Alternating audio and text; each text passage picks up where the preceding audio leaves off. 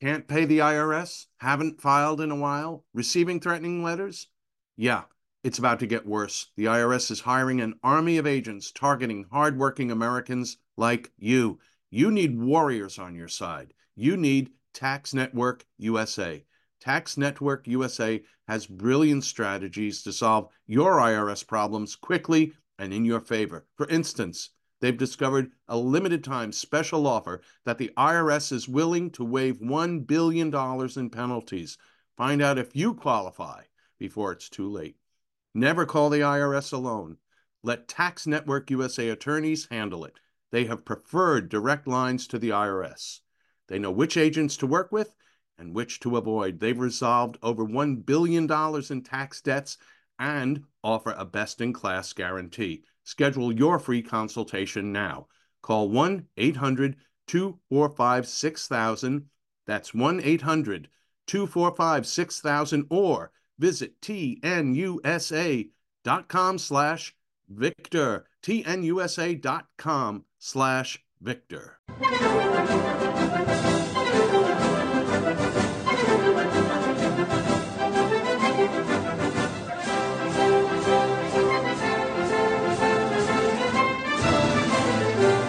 Hello, ladies. Hello, gentlemen. This is the Victor Davis Hanson Show. I'm Jack Fowler, the host. Victor Davis Hanson, the star, and the namesake is the Martin and Ely Anderson Senior Fellow at the Hoover Institution and the Wayne and Marsha Busky Distinguished Fellow in History at Hillsdale College.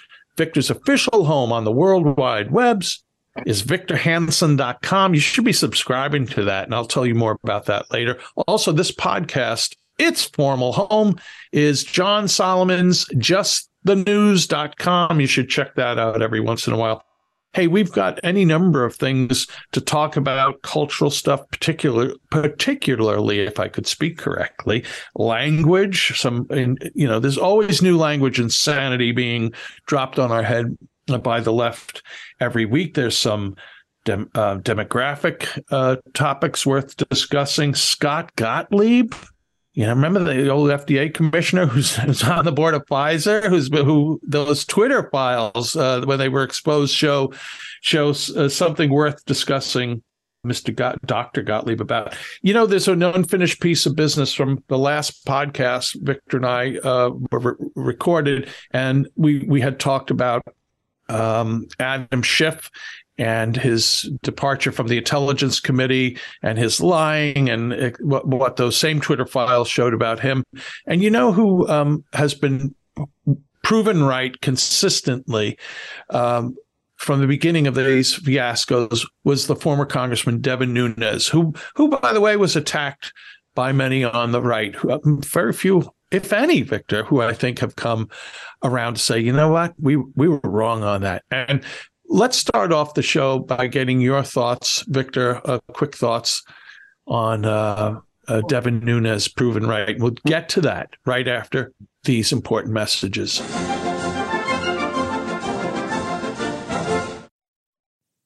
Okay, it's time to commit. 2024 is the year for prioritizing yourself. Begin your new smile journey with Byte, and you could start seeing results in just 2 to 3 weeks. Just order your at-home impression kit today for only $14.95 at Byte.com. Byte clear liners are doctor-directed and delivered to your door.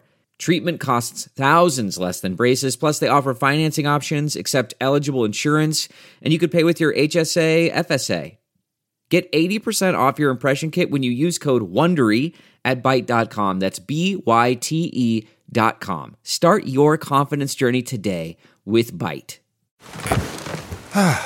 The comfort of your favorite seat is now your comfy car-selling command center, thanks to Carvana. It doesn't get any better than this. Your favorite seat's the best spot in the house. Make it even better by entering your license plate or VIN and getting a real offer in minutes.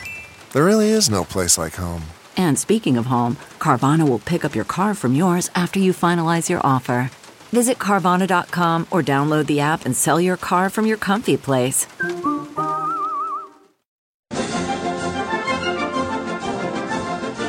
We're back with the Victor Davis Hanson Show. So, Victor, I know Devin Nunes, regardless that he's a pal, or I know he lives near you. You've known him for quite a while.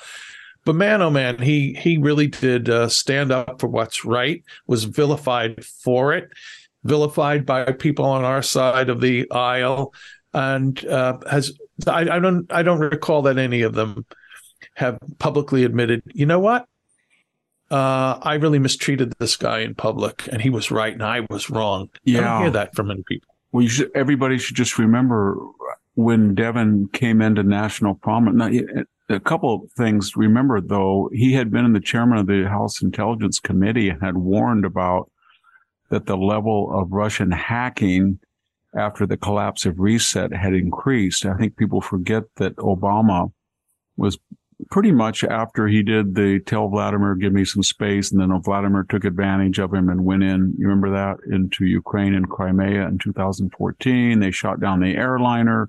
I think remember they took the Russian jets and they buzzed an American destroyer. They were taking Obama to the cleaners, and then they were hacking. And he was a voice in the wilderness and warned everybody that Russia was getting very aggressive and starting to hack during the elections, and nobody listened to him. So he had these sterling credentials of being anti-Putin. So then he comes along and he discovers in the course of his chairmanship that these people are peddling this Steele dossier, and he didn't understand what the FBI was doing. And then as he started to uncover brick by brick this edifice of deceit, he said things that were extraordinary, that not only was the dossier fallacious, but the FBI, through James Baker and others, were promulgating it, and they were paying for it as they were hiring. Christopher Steele was an informant or a contractor, and he was being paid by Hillary Clinton as well. In other words, and that just set off a storm. And this was the time when they were saying that Donald Trump, he just said, well, maybe Vladimir Putin can find Hillary's emails, meaning that she was so unsecure about the usage of it that that was a joke, but they thought that was a time. And to go back to revisit that era of madness, this is a period, Jack, when James Clapper, the former director of national intelligence, was saying that Donald Trump was a Russian asset. And people like Max Boot were writing articles that he should be arrested. I think David French wrote something in National Review that Devin Nunes should resign from the House Intelligence Committee. He did indeed. Yeah, I would drive down the 99, and here's a picture of Devin Nunes next to Putin's puppet. Adam Schiff was, then he had the accurate, prescient, I think, he had a wonderful staff, Devin did, and they had the majority report about the dossier and Russian fake collusion, and it was accurate, and it's held up perfectly, and it was damned by New York Times, all these people, and then the minority report by Schiff was just a pack of lies. Everybody knows that. Nobody claims it. They all agree with that. Even the left now agrees with it. They agree that Christopher Steele mostly made it up. They agree that Christopher Steele used this Dolan guy who was a Clinton flack, and the guy at the Chashenko, is that his name? The guy at the Brookings Institute. And they agree that Hillary paid them. They agree that Kleinsmith altered a document. They concede that the laptop was authentic. Everything he said has been authenticated. And what did he get out of it? I mean, they filed an ethics complaint, the left did, to get him out. And then they were supposed to examine both, I think, Schiff and he, or a Democratic counterpart and he. And of course, the Republicans played fair and said, no, there was no complaint. And the Democrats sort of broke their deal and said they had to look at this and would not exonerate him immediately. And he was off the chairmanship for 8 or 9 crucial months. That was all by intent. I must say that although he was very loyal and supportive of Paul Ryan, I wasn't. I thought that was terrible that Paul Ryan allowed that to happen. As Speaker of the House, he could have stopped that. Right. But the point is that everything he said was accurate. He got no money. He's not a lobbyist. He works for Truth Social now. the Trump company, but I just didn't understand the hatred. I had him up to address in 2014 the Military History Working Group, and they were very impressed with him.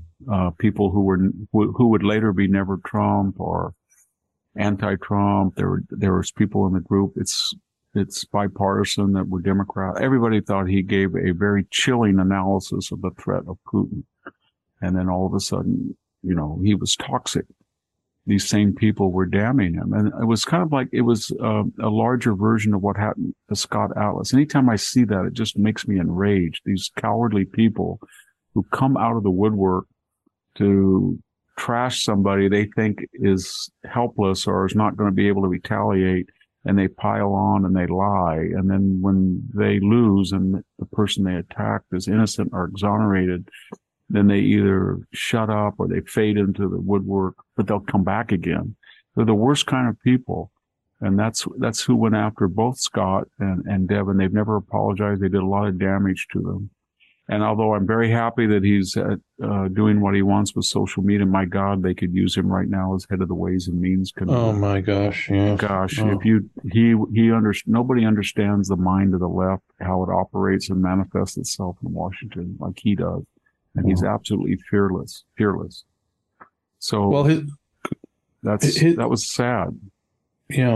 As we talked about just now, you talked about in previous podcasts, his great tormentor, Adam Schiff, has been exposed in these Twitter files of trying to suppress and attack certain members of the media. And Schiff wasn't the only one engaging in that, Victor. And Scott Gottlieb has been uncovered. It's been uncovered of him doing that. So Scott Gottlieb, to remind everyone, he's Republican. He was Trump's Food and Drug Administration secretary. He was a very much prominent person during the whole COVID fiasco or development of the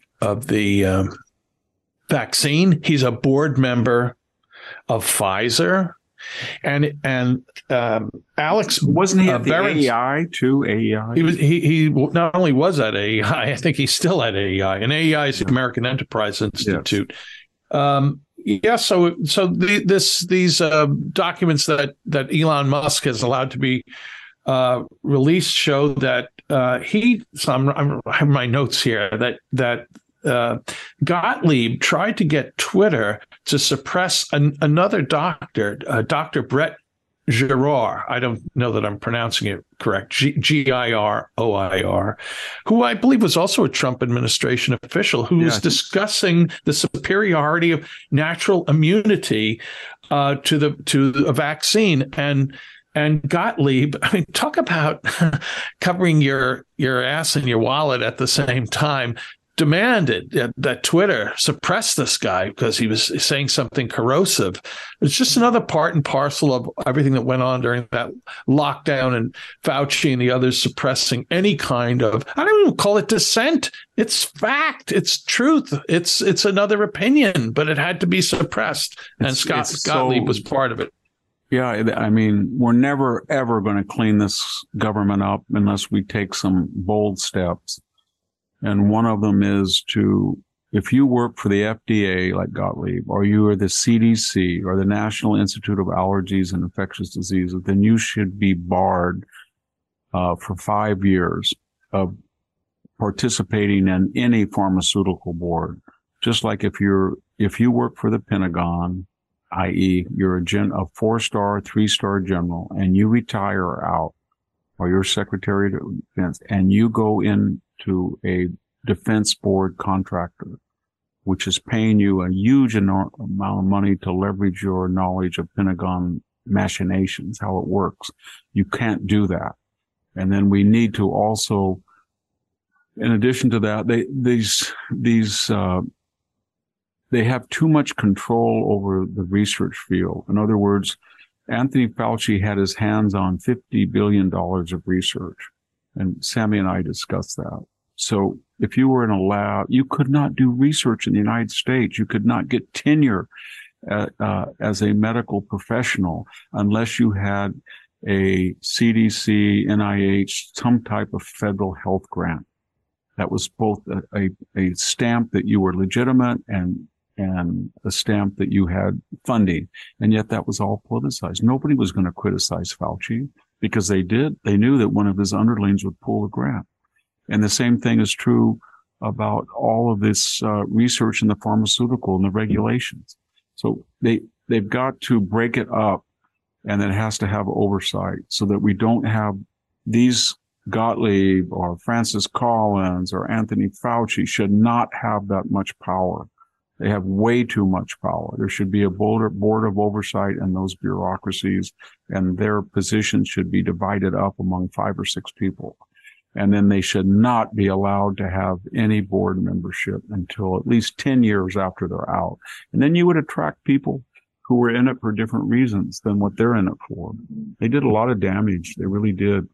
And they said things that were contrary. You know, it's kind of like the Never Trumpers in a way, that the Never Trumpers decided in the year of our Lord 2015 and 2016 that given the hatred and venom and frenzy of that and animus they had toward Donald Trump, they renounced their whole life's work, all of their life's work. Abortion? Well, now I look back at my life and I was a little bit too much pro-life. Affirmative action, I guess I was kind of racist myself. Oh, taxes, they're not that bad. They just renounced everything they stood for. Israel. They raised money for. Yeah, and they did. And the same thing, it's the same thing about these people. They just renounced everything that they supposedly stood for. And I don't, you know what I mean? They told us that herd immunity their whole lives. They told us that herd immunity was superior to vaccinations. They told us for years that you had to be very careful and have very careful controls over vaccination testing. And it was a very long drawn out process. They told us that unfortunately that lockdowns had never had a history of working. They wish they did, but they didn't. They told us that masking was only valuable if it was an N95 mask and you were right next to somebody who was, you know, I can see that in close quarters, but otherwise, you know, it was of no value, especially with little kids that weren't prone to get seriously ill from COVID. So then they renounced all that. They just renounced it all. Then all of a sudden, everybody had to be masked and everybody had to be locked down, and the boosters and the vaccinations and the extra, they were all perfectly safe. And they were ironclad protection. Don't worry about anybody else. You're protected and you can't infect and you cannot be. Everything they said was a lie.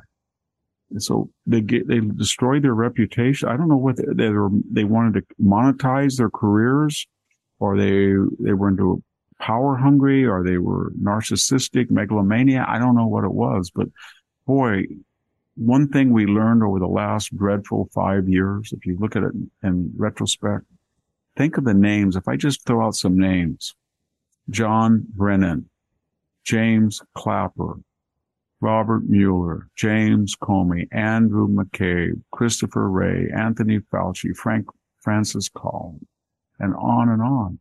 What do they all have in common? They either have lied, or they profited wrongly from their position, or Peter Strzok, Lisa Page, they broke the law, or they were unethical, and they were all smug, and they had these government jobs that gave them judge, jury, and executioner power over the rest of us.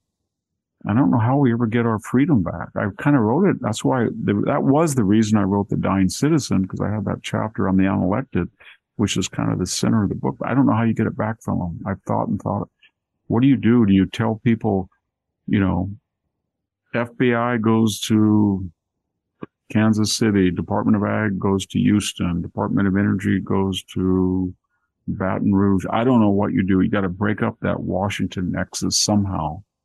And you have to have oversight, and you have to have strict ethic rules, et cetera, et cetera, et cetera. But I don't see.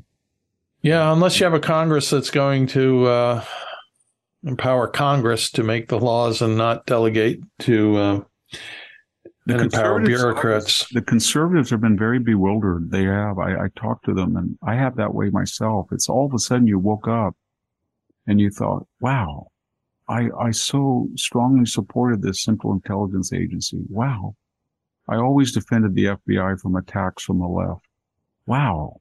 I always defended the Pentagon and our generals from unfair. I mean, I wrote columns all during the Trump period when we nominated, Kelly and McMaster and Flynn and Mattis, and everybody said we have too many generals. Remember the left said that? Too many generals. And I think I wrote 3 op-eds. And then when I look at what McCaffrey said, or I look what McRaven said, or Hayden said, I don't mean just said, I mean said that the president was Mussolini, or he was or his policies were like Auschwitz, or he was Nazi-like. I couldn't believe it. And so I think all of us looked at this, and when you saw what James Comey was doing and leaking private confidential memos with the president of the United States, feigning amnesia 245 times, Robert Mueller, the pawn of this Weissman character, just completely incompetent, lying under oath that he didn't know what the Steele dossier was or GPS. Andrew McCabe proudly lying 4 times to a federal investigator. Bill Barr letting him off. It's like these disclosures of classified information. We put people in jail. Remember that guy who took a picture, I think, to his girlfriend or wife of a submarine? And they really threw the book at him. And there was another person just the other day, they put in 3 months jail. Right. Well, it matters who you are, right? I mean, Sandy, whatever, God rest his soul. I know he did, but I think they control our elected officials. I don't think the elected officials can control them. When they get in there and they start to question this unelected Christopher Wray, and he just says, basically, screw you. I'm going to get in my FBI jet and I'm going to fly to my vacation home. I can't put up with this. I mean, he didn't say it like that, but that's what he did. And then Fauci just says, I can't remember. I don't know. I can't remember. So does Comey. They just insult people's intelligence. Rand Paul is an MD. He had some good questions for Fauci. He has as much knowledge of immunology as Fauci does. Fauci's not an immunologist. Right. And he doesn't seem to know much about immunology compared to other people in his field, but he he is science. I think that's the greatest threat right now in the United States, that this is sort of like the blues and the greens at Byzantium, that bureaucracy took over from Justinian until what happened. And it's like the El Escorial out the Spanish Empire outside of Madrid, that whole, around Philip II and Charles V, that whole bureaucracy, or Versailles, those 5,000 clerks that surrounded the Bourbon kings. And or even, the Kremlin, it's just a huge unelected group of functionaries. And they hate people who are independent and self-supporting, autonomous. And they need to be reined in because they're scary. They really are. By the way, making things even scarier, and I did not tell you I was going to bring this up. This is just an anecdote. And we've talked before, and you mentioned the military, these generals earlier, and we have talked before about the terrible rates of military bringing in new recruits.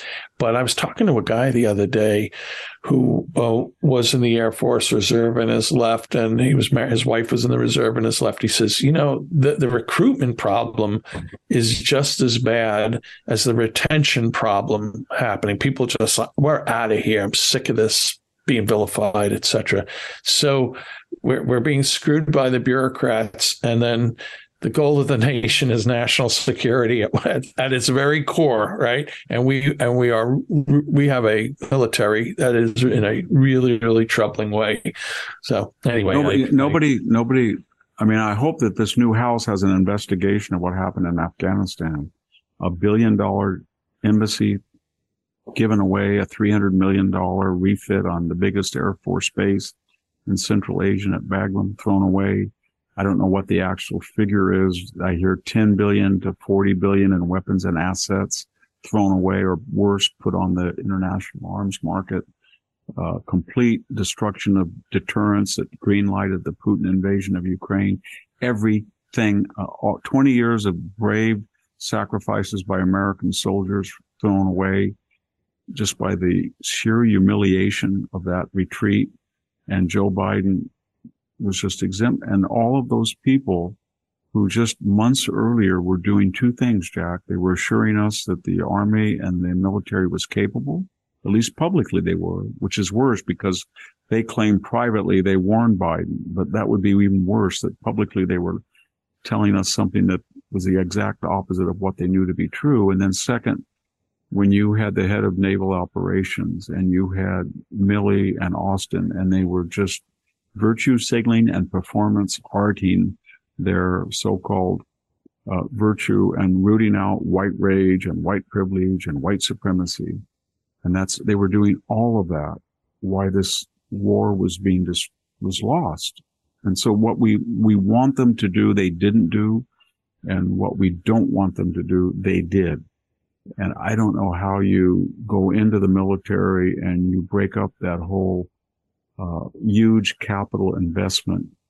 I don't know how you do it, because if you want to say we do not want subsidized transsexual surgeries, or we want the same standards for women in combat units as men, or we do not want promotions on the basis of criteria other than proven efficacy in the battlefield. And how do we make you do that? Do we cut the budget? Well, you get the impression that they would cut housing for families on the base before they get rid of the diversity czar. So It's hard to know. You'd have to go through a line item to make them do it. And I'm speaking as somebody who always thought we should spend 3 to 5% of GDP at least on defense, especially on a multiplicity of weapons rather than these very expensive few weapons. In other words, rather than building another $15 billion carrier, why not build, 100 drone cheap and flood the zone with it? That kind of thinking. Right. And now I can't do it anymore. I just don't think that I don't think the Pentagon spends the money wisely. We're $31 trillion in debt. This is not 1939 where they're being starved of money. And yet the more money you give them, the more money they spend it on this stuff that is just counterproductive and is resulting in not meeting their recruitment quotas for the year at, a magnitude of 50%, 60% is all they've got. They even have applications at the Naval Academy and the Air Force Academy are going down, and they never ever say why. They won't do it. They say, well, there's too many people that are obese. There's too many gang members. There's a male problem. They don't want to go out. Maybe. But you in the military told it would be just like the British Army said to the Gurkhas, you guys are racist. Or the Indian Army said to the Sikh community, we think you're apostates. In other words, you would try to alienate the one demographic that was renowned for combat performance. And that's what they did with the so-called white male from rural and South America, the southern states of America, upstate New York, rural Maine, Wyoming, on a cowboy in Wyoming, or a kid that grew up in, Knoxville, Tennessee. They told that group, we don't want you because you're suspected of racism. And it just drives me nuts what they did to those kids. And stay home and die. They're not going to come back. They're not going to come back. They're not going to come back. I hear from them all the time. They're not going to start re-enlisting or enlisting the first time unless there's a radical change in the Pentagon. Well, Victor, there's other kinds of warfare, war against our civilization and our culture, and a lot of that is done by the left through the constant change of language and twisting new definitions to keep us confused, to backpedal, etc. And a bunch of this stuff has just come out in the last few days. We're going to get your thoughts on the left and language. We'll do that right after these important messages. Angie's List is now Angie, the nation's largest home services marketplace. And Angie is here to help homeowners get all their jobs done well. Angie has helped over 150 million homeowners care for their homes. Whatever your home project, big or small, indoor or outdoor, come to Angie to connect with and hire skilled professionals to get the job done well. My son needed a major yard cleanup at his new home. We went straight to the Angie website and found a bunch of local, reliable, and affordable pros to handle the job, and one did pronto. Angie can help you find the best price for your project. Angie lets you request and compare quotes from multiple pros in just a few taps, or book services at an upfront price based on local data. Angie has cost guides that tell you what others have paid for similar projects, both nationally and in your area. Get started at Angie.com. That's ANGI.com, or download the app today. The app and website are free to use. Delve into the shadows of the mind with Sleeping Dogs, a gripping murder mystery starring Academy Award winner Russell Crowe. Now available on digital. Crowe portrays an ex-homicide detective unraveling a brutal murder he can't recall. Uncovering secrets from his past, he learns a chilling truth. It's best to let sleeping dogs lie. Visit sleepingdogsmovie.com/Wondery to watch Sleeping Dogs, now on digital. That's sleepingdogsmovie.com/Wondery. We're back with the Victor Davis Hanson Show. Before we get to the language issue, I would like to remind our listeners that victorhanson.com is a website you should be visiting regularly and also subscribing to, because when you do subscribe, you will be able to read the ultra articles that Victor writes exclusively for his website. And my gut is that the amount of material Victor writes exclusive for victorhanson.com probably on an annual basis is the equivalent of 2 books. I mean, it's a lot of material. It's all of it brilliant. It's not all about politics or policy. A lot of it is personal. It's just a great breadth of material. And you can't read it unless you subscribe. So it's $5 to gain access, and it's reduced rate $50 a year. That's victorhanson.com. As for me, Jack Fowler, I write Civil Thoughts, a free weekly email newsletter for the Center for Civil Society at American Philanthropic, and I want to encourage you to subscribe. I'm just writing something to share my thoughts on. Here's some great stuff I've read this most recent week. So there are links, excerpts, a bad joke. We're not building a list. We're not trying to sell you anything. We're not trying to sell your name. Sign up at civilthoughts.com. And if you're on Facebook, by the way, I'd like to encourage you to visit or check out or become a member of the Victor Davis Hanson fan club. It's not formally affiliated with Victor, but run by a great group of people, and it's a treasure trove of Victor links. So that's the Victor Davis Hanson. I'll get your name right someday, Victor. The Victor Davis Hanson fan club at Facebook. Yeah, I've mentioned this before. The time I introduced you wrong in front of Sarah Palin. That was, oh my gosh, that was embarrassing. So Victor, let me read a couple of headlines here and then quote one thing. Gosh, there's a smorgasbord of crapola that's come out in the last few weeks. One of them's north of the border. This is Canada. You know, the headline is, where the hell? Canada's Girl Scouts will drop the name Brownie because the term offended some members. You got to be kidding me. At USC, University of Southern California, the term field is now out of use. You can't say field. I'm going into the field. I'm getting my master's. I'm going to go in the field. Why? Because in the field, what? It means cotton picking or something. It's racist. Don't you know that? The people who said that I bet they haven't seen a field in their entire life. And I think the number of, if they think it's racist, African Americans that work in the field is about 1%, as it is to most demographics. I feel bad. I wrote a book called Fields Without Dreams.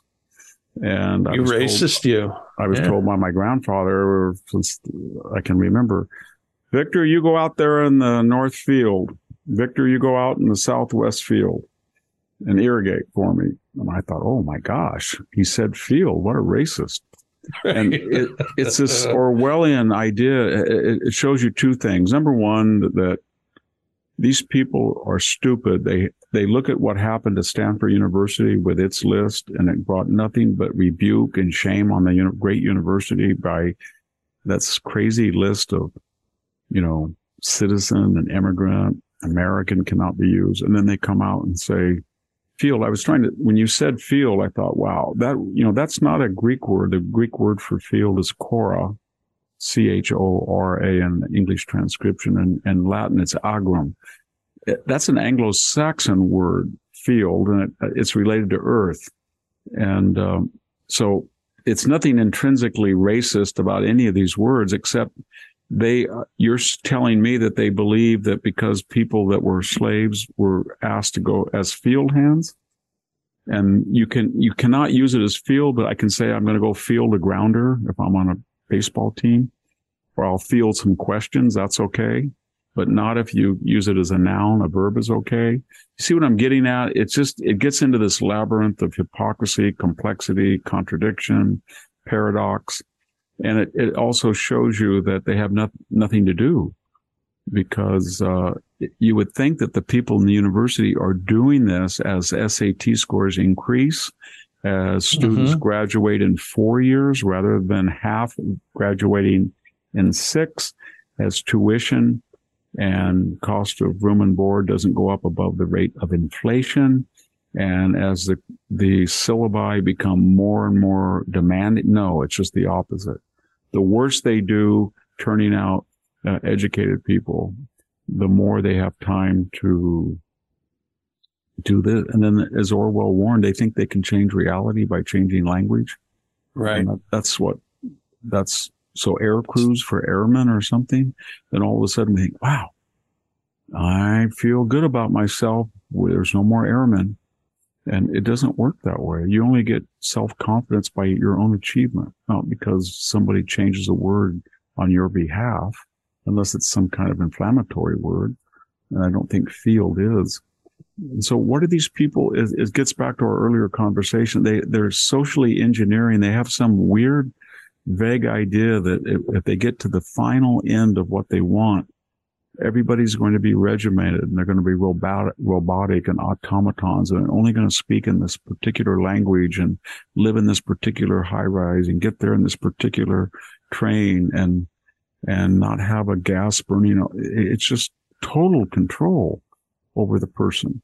And these people who do this are so disconnected from the word field. They're not muscular people. You don't hear this coming from the guy that I got up at 4:30 in the morning. I drove 180 miles this morning, and I was in a windstorm, rain on Pacheco Pass, and they're not the truck driver, going around 60 miles an hour in a rainstorm, keeping that semi on the road. And then I drove by out on the west side on Manning with not that tractor driver going for 9 hours back and forth, back and forth, back and forth. That's not what they do. If they did do that, they wouldn't act like this, because they would understand what a thin margin of error we have for this complex society, and how everybody has to be very careful not to tamper with farming, and not to tamper with trucking, and not to tamper with the police. Because when you start doing that, you rip off that thin veneer of civilization, and that scab and that wound beneath is pretty ugly.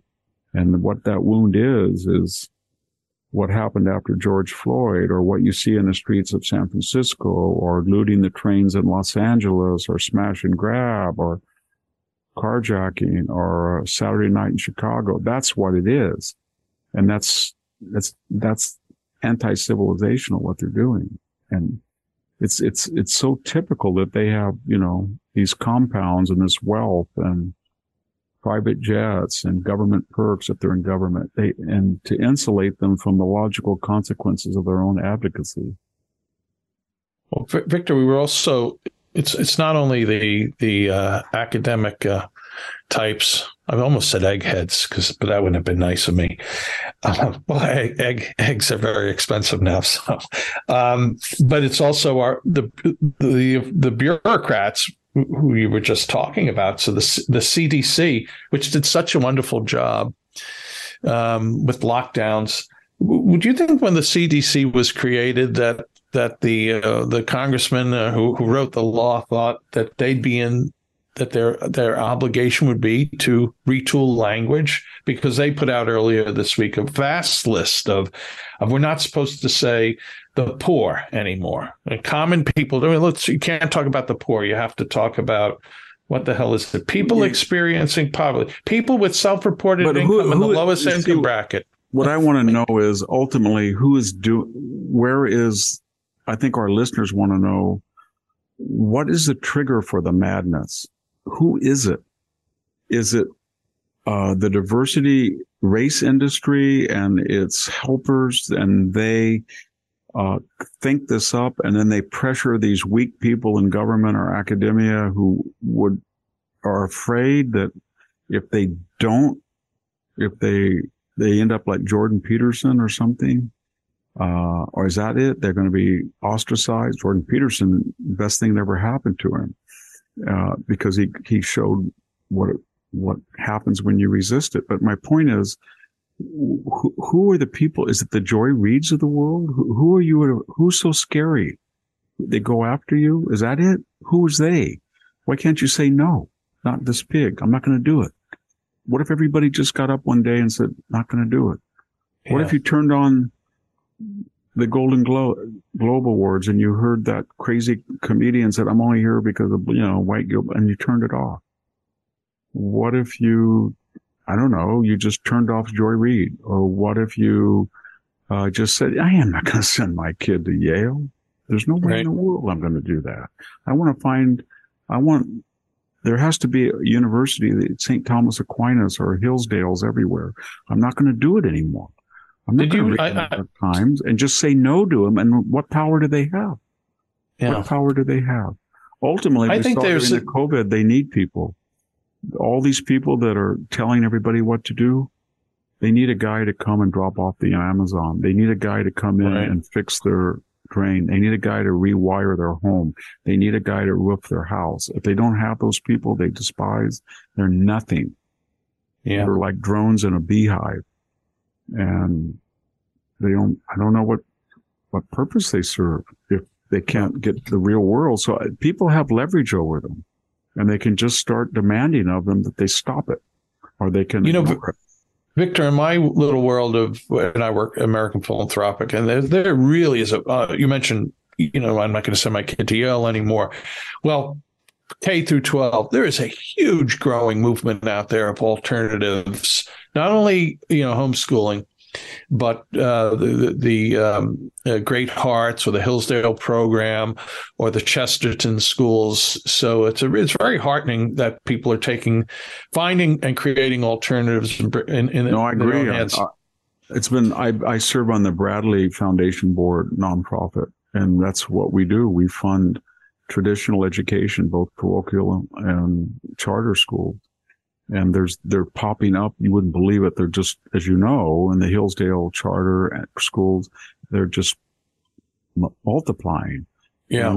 And we've got Ralston College in Savannah. We've got the University of Boston. I wanted to ask you though, did you see this news about this college, the new College of Florida? Yes, I saw that. And there's intriguing. There's about three things that are happening simultaneously. One is there's new universities, sprouting, like at the University of Austin or Ralston. The second thing is that there is a growth in traditional St. Thomas Aquinas, Hillsdale type places.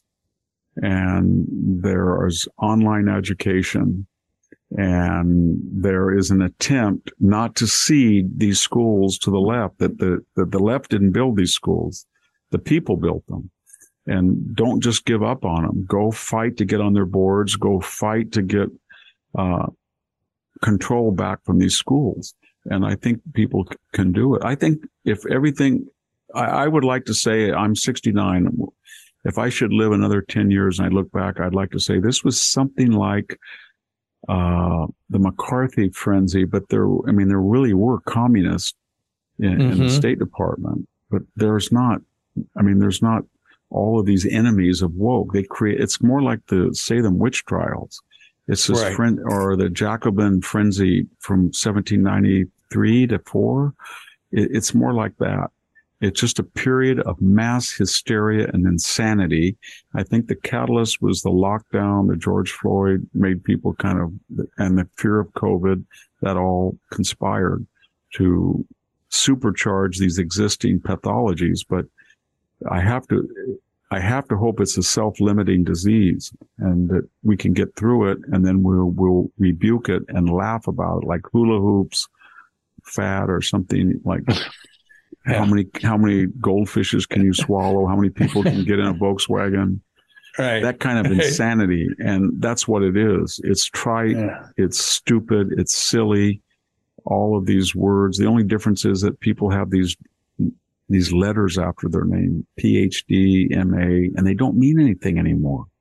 My God, when I went to graduate school, there were all these Europeans, and the chairman said to me, Mr. Hansen, you're 20, just turned 21. I said, yes. He said, there's 4 of you in this class and half of you are going to flunk out. And I don't think the other 2 are going to get a job.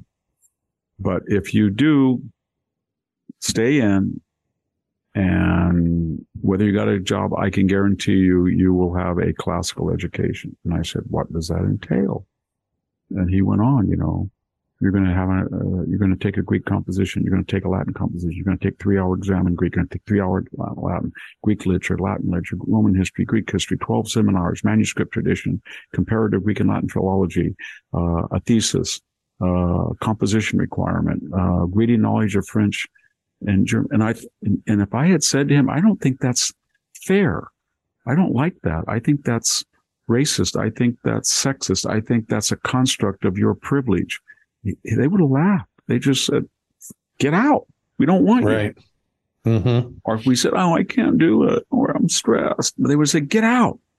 Their whole purpose, and I'm not saying these were great individuals. I wrote a book critiquing the system, but their whole point was, if you leave Stanford University and you leave with a PhD in classics, it's going to mean something. Right. We're not going to let you dishonor what we do. And we're going to have a brand that everybody may think that we're limited or narrow, but like Harvard in those days, we're going to train philologists. And our people, when they go out to get a job, will be able to read and write Latin, and they will be acquainted with the corpus of classical literature very intimately. And they will know something about epigraphy, numismatics, inscriptions, everything. And that's what they did. And it was kind of a strange thing because you didn't really get a job, but until I farmed for 5 years full time, another 10 part time. But my point was they had a code and they set the rules, and they didn't force you to do it. But this idea now that graduate students tell the professors what they can do and what they can't, or the student tells the professor, or they shout down a professor, or they don't come if you don't want to do it. Go start your own school. I did that in the 60s. They didn't like the education, so they called the free university. Remember those? No grades, no entrance requirement. They did it all over Europe. They did it here too. Why don't you just go do that? Santa Cruz tried it. I was there I think I was there at the 4th year of the campus, 5th year. No grades, co-ed dorms, no drug enforcement. And the only difference was the people that they brought to do it were classically trained. So the faculty was excellent, but it only lasted about 5 years. And then it was filthy dirty in the dorm and everybody was stoned. And, I can remember a woman knocking on my door in 1971. I swear to God, Jack, she knocked in, said, I'm the health officer at Cal Health Center. I said, yes, what can I do for it? We have a new sexually transmitted disease on campus. Nobody's ever seen it before. Have you had a sexually transmitted disease? I said, no. And she said, do you know anybody that does? And I said, I don't ask that. But she said, we don't know what it is, but it's called herpes. And it's something like the sore on your lip, only it's a genital, and it's very infectious, and it's caused by a virus that can be very dangerous and we want to find every single person on campus. Can you believe that? And it broke out at UC, one of the early, not the first, but that was one of the early hot spots, and no one knew what it was. And there, in our dorm, there were about 8 or 9 people that had it, and they had warned you, you're going to have it for life. And it was sort of like a pre-AIDS paranoia or a pre-COVID. But the point was, that was the logical manifestation if you look what was going on at that campus. And the same thing with drug usage and suicide rates and the pass-fail system. If people were not getting grades, they weren't turning in papers on time, or they weren't coming to class. And so it didn't work. So finally they had to recalibrate the campus and start giving grades and do a little bit of remedial, and clean it up. But it doesn't work. It was anarchy. And I got a very good education because I was in classics, and there was nobody in classics. And then we had all these Yale and Harvard trained philologists, and they taught me Greek and Latin as some kind of little nerd that took all of their classes. And I was able to escape that. But my gosh, it was an on-tap gift, because I'd go into this class and PhD Harvard book, PhD Yale book, PhD UC Berkeley, and there's like 5 people in Greek and Latin, and you get all this individual attention, and they were all classically trained, and it was like an island atoll of sanity and chaos. There was. Victor was there when they invented herpes. I like that. Well, I'm not claiming that it wasn't there earlier or elsewhere. Right. I'm just saying that in 1971 in the fall, there was an epidemic of it, and they didn't know what it was entirely, but they came in to tell you that it was very scary. That's what they said. And they were trying to discourage sexual promiscuity. Yeah. And I remember saying to the health officer, I came from a very conservative area, and what I saw in my co-ed dorm the first week, I had never, ever imagined existed. And I don't think your policies are going to work here. Yeah. Not even in one of Nero's parties, maybe. Or who had the bad part? Caligula. Caligula had the bad parties, right? I always think that when I can say something that's going to be inflammatory, but when I see people, I'm 69, and when I see people that are kind of hippie left, or very successful, but they're 70, 71, 72. Right. And I think back to that period.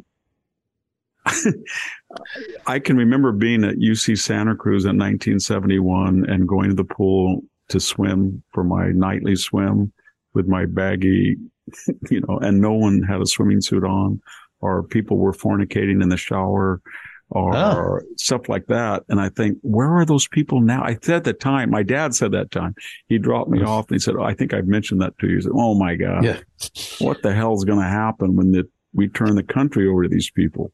Yeah. And I said, well, he said, no, I'm serious. Where are they going to be? And I thought of him the other day, because I was in Palo Alto yesterday, and I saw at a restaurant, saw some very left-wing people. Aged hippies. Yeah. Very, very Menlo Park type. And I thought, what were you doing during that period? Right. And how did and that had to be a life-changing experience for a lot of people that they never got over, whether it was the drugs or the sex or the rebellion. I don't know, but it did a lot of damage in the United States. Yeah, still doing it. Well, Victor, we have time for one more topic. And Carol Markowitz, who is a great writer, and she has a piece for Real Clear Politics. Actually, it's under Real Clear Books and Culture. And it's titled The New Jew, the Beginning of a Jewish Political Realignment. And I sent it to you, and you're going to share some thoughts about this when we return after this important message. CarMax is putting peace of mind back in car shopping by putting you in the driver's seat to find a ride that's right for you. Because at CarMax, we believe you shouldn't just settle for a car. You should love your car. That's why every car we sell is CarMax certified quality, so you can be sure with upfront pricing that's the same for every customer. So don't settle. Find love at first drive and start shopping now at CarMax.com. CarMax, the way car buying should be. Okay, picture this. It's Friday afternoon when a thought hits you. I can spend another weekend doing the same old whatever, or I can hop into my all-new Hyundai Santa Fe and hit the road. With available H-Track all-wheel drive and 3-row seating, my whole family can head deep into the wild. Conquer the weekend in the all-new Hyundai Santa Fe. Visit HyundaiUSA.com or call 562-314-4603 for more details. Hyundai, there's joy in every journey. We're back with the Victor Davis Hanson Show. So, Victor, somebody sent this piece to me, and I read it. So, Carol moved from New York to Florida. She has married, children. Pandemic this is crazy. I got to get my kids out of here, out of this, New York insanity. And Southern Florida has a significant Jewish population. You of course remember, during 2000, certain Palm Beach or certain areas, like, how could all these Jews be voting for Pat Buchanan? Something's crazy here. There was all this. Ron DeSantis. Yeah. Yeah, right. And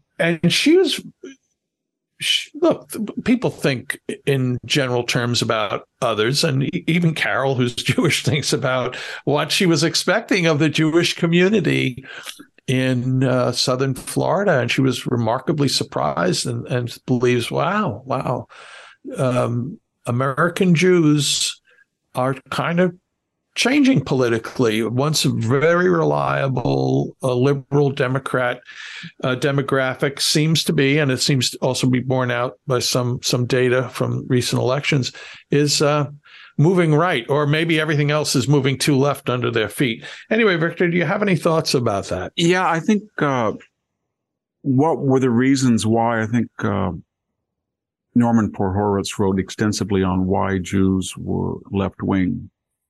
And a lot of it came out of the pogroms in Eastern Europe and their oppression that they faced from the establishment governments, the so-called Gentiles, and then you add the persecution ongoing, and they had natural empathies for other minorities as well. And there had been in Jewish tradition, sort of a strong egalitarian ethos.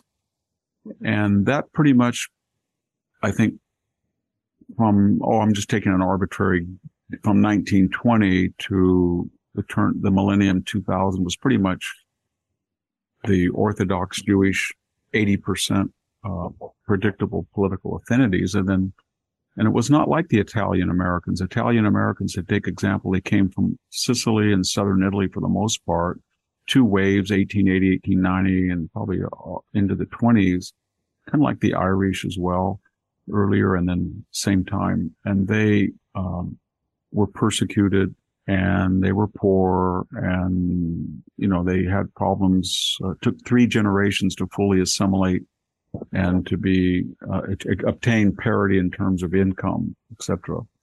And now, as I said earlier, if your name is Cuomo or de Blasio, I can't say that, whatever his name is, de Blasio or Cuomo or Giuliani, you can't determine by the name whether you're same thing, what your political affiliations are. Same thing if your name is O'Reilly or Muldoon, you don't know what your affiliation is. I think that's going to happen. If you're Bernstein or Einstein or something, you're not going to know what your affiliation is now. I think Jewish, the lockstep allegiance to the Democratic left is starting to erode. It's still, I think that she said, I think I had read, I don't know if it was this essay before, she thought 40% of the Jewish community in Florida voted for DeSantis or was Republican. I think 45%. 45%. 41% had voted for Trump. So if the conditions have changed by which that community is liberal, then why are they what were the conditions that changed that made them conservative? One thing is, there is no more Jewish immigration. to speak of, and they're suffering assimilation at an enormous rate, out marriages, and the communities that remain self-identifiable as Jewish tend to be more Hasidic or ultra-Orthodox, tend to be more conservative anyway. And liberal Jews tend to not be as Orthodox and they don't self-identify. But there's other things I think very quickly that made them reconsider their democratic fides. One, of course, is if you look at statistics in New York City, but also country, they are the minority that is the most disproportionately targeted for hate crimes. Right. And if you look at the two constituencies that are most overrepresented inflicting those hate crimes that are reported, it's the African American and Islamic communities. And so I think, and those are the basis of left-wing orthodoxy today in contemporary American politics. So if you're a Jewish student and you think you're a good Biden, Obama person, and you go to Stanford University, what do you think when there's these posters that say, "Be gone, Ben Shapiro," with a raid can to deliberately evoke Holocaust imagery of gas and Jews, and nobody in the administration cares much about it? Or you hear at Berkeley at the free speech just ultra anti-Semitic stuff, or the student council goes after Jews, or nobody wants to have a Jewish roommate, things like that, if they're a person of color in some cases. So I think they're starting to see that the old anti-Semitic right is mostly inert. I mean, there's this guy Fuentes and all those crazy people, but they're inert. The real dynamic is the Ilhan Omar AOC young person, oppressed, victimized group that doesn't like American Jews. And one of the reasons, of course, is Israel. And so a lot of people are saying, you know what, if Iran gets the bomb, they're going to try to wipe out Israel, and these people would not bat an eye in America, these anti-Semites on the left. And they're right about that. So I think that they look at the left, what the Democratic Party has become, and they say, wow, it's just kind of institutionalized that you can make fun of Israel and lie about Israel and lie about Israel. And you can be openly anti-Semitic and there's no consequences. And I think a lot of Jewish professors understand that if they're candid. And so I think that's going to get worse and worse and worse. And I think the majority of people who identify as Jewish are going to vote Republican. They're about 3% of the population, so they're not a big constituency demographically, but they're overrepresented in terms of writers, political activists, donors, so they're very influential in that sense. So it could make a big difference. I think it will. I think it will make a difference because once it catches on that people finally can, if you're a Democrat for 6 generations, and then you finally wake up one morning and you say to yourself, these people hate who I am and they hate what I represent and are not shy about expressing it, then you're going to switch in a minute. You're going to flip. And that once you flip, then it becomes kind of like David Horowitz. You go you know what I mean? You're really adamantly flipped. Right. With the zeal of an apostate and a convert. And I think that's what's going to happen to a lot. It's happening as we speak. It's happening to a lot of different people, Mexican-American people I know. When they flip, they become very, very conservative, very conservative. Yeah. And they're about 45% now. Shut the border down and they'd be 70% in 10 years. Yeah, I think as you kind of, your point in part was when you're hated. I mean, the flipping comes when I'm flipping in part because you hate me. Like that really locks you in. You know, the next constituency is going to flip. I can feel it already. Is your independent left, independent center left Democratic suburban household that was strongly hated Trump, felt he was vulgar, probably defected or voted. We know that from the independent vote in 2020 and to a lesser extent in 2022, but they're going to start to see something that they're hated because when you are great universities and you're letting in I think Yale let in 48% white, or Stanford 23%, and you deliberately target that demographic and you say, we don't want you. And then you hear every single day, white supremacy, white privilege, white supremacy, and your toxic legacy, and you've done this and you've done this. And then this constituency said, well, wait a minute. I didn't grow up very wealthy. I worked like a dog in graduate school. I worked 2 jobs, and I'm not ashamed of how successful. I think they're already starting to flip, because you can't keep consulting collectively a whole demographic. And that's why African Americans were understandably voted Democratic, because the Democratic Party parted ways probably in the 60s with the Southern Democrats. And so JFK and everybody, he was timid, but finally LBJ and those people broke with him. And they felt that they were more conducive to civil rights than the Republicans, even though a lot of Republicans were much more supportive of civil rights than the Southern Democrats. But nevertheless, and the same thing with the Latino community, but I don't think that's true anymore. I think they're gonna flip. So I am confident about this, because everybody wants to have a gas stove, Jack. Everybody wants to say the word field. Everybody knows that a guy can lift more weights than a woman. Everybody knows that if you have testicles and a penis and you have a male body and you're competing in female sports, you're robbing women of years of training and work and stealing their honors. Everybody knows that. Yeah. It's funny, not funny, but you mentioned about the suburban liberals, and where I live in Milford, Connecticut, is abutting what we call the Gold Coast, Fairfield County, very, very wealthy. Well, actually, one of the wealthier collection of zip codes in America. And my next door neighbor taught at 2 high schools. One was a bad high school in the town, quote unquote bad, in Stanford, Connecticut. And then she taught at a high school later in Westport, which is a very Tony community. And in her experience in Stanford was at the poor school, that's what it was. No interest in parents, from parents, no interest, zero. After she transferred to town of Westport and gave a kid a B, the parents would come in with a lawyer.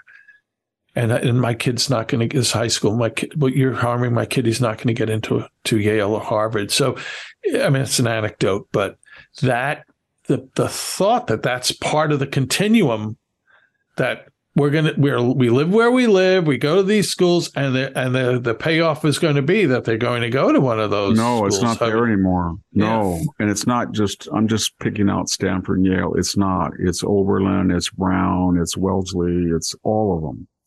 And they had a stamp, a cattle brand, and they told America, you put your kid at SAT camp at 3, and you groom them, and you make them study, and you make them go on the lacrosse team, and you have a year abroad, and, their junior year in AFS or something, or they volunteer to build a well in Kenya, or they got to take every AP, and you get a 2, and you want them to be a cattle brand with a big H for Harvard on their rear end, or maybe it didn't matter, just so Duke, and then they can get into law, and then they are set, and they're part of the nomenclatura, and they're successful, and they work hard. They do work hard, but you take that, and then they say to these kids, either whether covertly or overtly or implicitly or explicitly, they say to them, when you go there, you're going to meet people.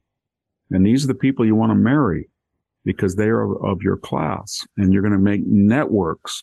You're going to be a roommate of the next Mark Zuckerberg, or you're going to bump into Bill Gates in a class, and a future Bill Gates, and they're going to hire you, and you get to know them, and that kind of networking. Okay.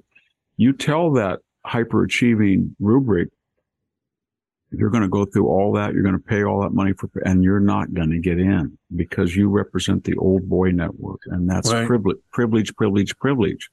And so even if you did get in, you're going to be in a tiny minority, and there's not going to be the networking draw for you, and the classes are not going to be competitive, and the standards are not going to be what is you're used to, and they're going to react to that. I don't know how they're going to react. I think because I talked to a lot of them, some of them are sending, as I said, different schools, big schools, University of Michigan, University of Texas. They like places like that are kind of anonymous and that they can't fixate on a student. Right. But I think there's going to be a reaction. And I think these universities are in their death. They have no idea. They just took a 45 to their temple and pulled the trigger. They really don't. They're so insular and self-righteous and sanctimonious that they just went down with this white supremacy, white man. And the people who were doing it were mostly protected, hypocritical white elites. And they never said to themselves, I'm the white provost, I'm the white president, I'm the white dean, and I'm surrounding myself by people of color, and I'm protected, and I'm going to just worry about, and I'm going to take it out on the white working class. And that was okay. That was your proportional representation, admission hiring. But now it's repertory, and to get repertory above the demographics of the marginalized communities, you have to go after the super achiever and the blessed and the anointed. And when you start doing that, you're going to get a pushback. And I can feel it at Stanford University. I can already feel it. And there's a lot of people who graduated from that university, and they're all mostly left wing, and they look at, they interview graduates that are coming out of there, and they look at the curriculum, and they talk to faculty, and they know their nieces and grandkids and children can't get in. And they're starting to say to themselves, why am I supporting this place? And these are not conservatives. And so I don't know if I was a Harvard or Yale or Stanford dean and I had these multi-billion-dollar endowments, and I said to myself, how would I destroy this university? Well, I would start changing language to get attention. I would post that I'm letting the white community in at about 1/3 of their population in the percentage of the general population. I'd allow rampant anti-Semitism. I would forbid free speech. I would not give due process if you're accused of harassment by an anonymous accuser. I would get this woke environment all over campus. And I would really offend conservative politicians. These would be nexuses where I would harvest votes. I'd get out the votes. So every student, etc., my law schools would be political. They would be trying to change voting, and I would offend the Republican Party. And so what they're doing is they're setting up the stage for if the Republicans take control of the House or the presidency in 2 years, you wait, there's going to be a huge move to tax the endowments and to cut federal funding for programs at the university that don't allow free speech or they discriminate on the basis of race. If the Supreme Court comes down and rejects affirmative action, and these universities, as they will do, as they always do, they did it with Prop 209, they'll try to evade it and lie about that and use the bureaucracy to make a mockery of the law. But if the Republicans are in Congress, they will cut funding for anybody that is contrary to the Supreme Court ruling. And they don't understand the ill will that they have gained from the conservative political establishment. And they're going to be on loose. They're going to go after these universities. And there are big fat targets with these huge endowments that they do not pay the taxpayer money on the interest they accrue. As nonprofits, and they're the last thing from apolitical. They're so partisan. Every single idea in the 2020 election to change the nature of how we vote came out of a university campus, and so everybody knows that. Yeah. And then they're going to go back and they're going to say, "Well, support us, alumni." The right political party is going after them, and they say, "No." Yeah. You humiliated me. You took my money.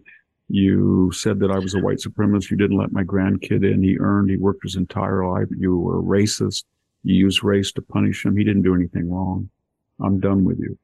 Yeah, Victor, I agree. You and I are both very enmeshed in the world of philanthropy and foundations and the like. But at some point, too, when you have a Harvard with over $30 billion, how is me giving a donation to that advancing? The reason you have a tax deduction is that, okay, we're not going to tax you, Jack Fowler, because you just gave money that's going to help do something to solve a social matter or problem, et cetera, that the government would have had to have done otherwise. Well, at a certain point, giving money to bloated universities it's counterproductive. All you're doing is just imagine that there's a fire and you've got a hose and you're shooting gasoline into it. Because that's what you're doing by giving these universities money, because they will use it for exactly the opposite of donor intent. It's just going to you shouldn't give any money to them unless you know there's a program that honors donor intent. Right. And there are some, but the universities don't like those at all. Well, right. Because you don't really give them the money. You give it to them I'll give you this year and next year. It's fungible. And then the other final thing is, what's the trigger that starts it off? What is the trigger that starts it off? This explosion of these universities. It's when people at Goldman Sachs or people at Facebook or people at Uber, they start interviewing these people at the executive level, and they have these degrees, and they look at their curriculum. They look at the resume. They see Stanford, Berkeley, Harvard, Yale, Princeton, and yet when they see the candidate and they ask them questions or they evaluate their verbal skills, they know that they did not take the coursework in computation or mathematics or engineering or humanities or English or history. They're not very well educated, and they equate that with the degree. And once that starts happening, and it's already starting now, that I know that when I talk to a recent graduate from Stanford, it means nothing to me because I know the person was almost illiterate. And that's going to happen across the board unless they really go back to an older curriculum and standards and grading. But to do that now, given that they've destroyed all their standards and criteria for admissions, you would have a riot. If you how can you say to everybody, 67, if you're 23, 77% of the campus will not be white. We can assure you. And we can assure you most of them didn't have to take the SAT. Okay. And we can assure you that they're going to do the same level of work that was true 5 years ago, where the median SAT score of entering freshmen was 750, 780, and 4.4 from competitive high school. You can't. So you're going to have to adjust. And when you adjust, that's going to reflect the quality of your graduate. Right. You're not helping the person that you think you're helping. You're going to put them in a position where they're not going to be able to compete at a particular level unless you change the rules. And the rules will be changed because they will be called racist or, the whole vocabulary of disparagement and demagoguery. So I don't see how they're going to get out of it. And maybe they're, after me, the deluge. Maybe they think, you know what? I'm a provost. I make $400,000. I'm a college president. I'm a white guy. I don't care. I'll just do this. And so nobody will march in my office. They won't fire me. I won't be a target of the woke mob. I retire with my 401k of 10 million. I've had a good life. Screw the rest of the people. That's their problem. Maybe it's that attitude. I can't think of any other reason why they would self-destruct like that. Sounds pretty plausible to me. All right. Well, Victor, that's about all the time we have, except that we will thank our listeners for listening, no matter what platform, Stitcher, Google Play. Hey, thanks to those who listen on Apple Podcasts or iTunes. Thank you also. And of course, you can rate this show 0 to 5 stars. And Victor has a well over 4.9% rating average from several thousand people who've done such. Thank you very much. Many people leave comments. We read them. And here's one from Zafnion, titled "Don't Miss Out on VDH." Guidance like Victor's goes such a long way. It would do the world a tremendous good for people to subscribe, to listen, and to read. Please, Victor, keep sharing your thoughts. You're truly an asset, a benefit, and a blessing. Thanks again. Mrs. Hanson would agree with that you're a blessing. I hope so. I do. Hey, Victor, you've been terrific today. We've recorded 2 shows today. Thank you for all the wisdom you shared. I hope the rain's let up a little bit. It's pouring as I'm speaking. Well, all right. Well, take a picture. As unfortunately, as we've discussed many a time, the water retention has not been carried out by your elected officials there. But anyway, that said, Victor, thanks so much. Thank you, folks, for listening. And we will be back soon with another episode of the Victor Davis Hanson Show. Thank you again for listening, everyone.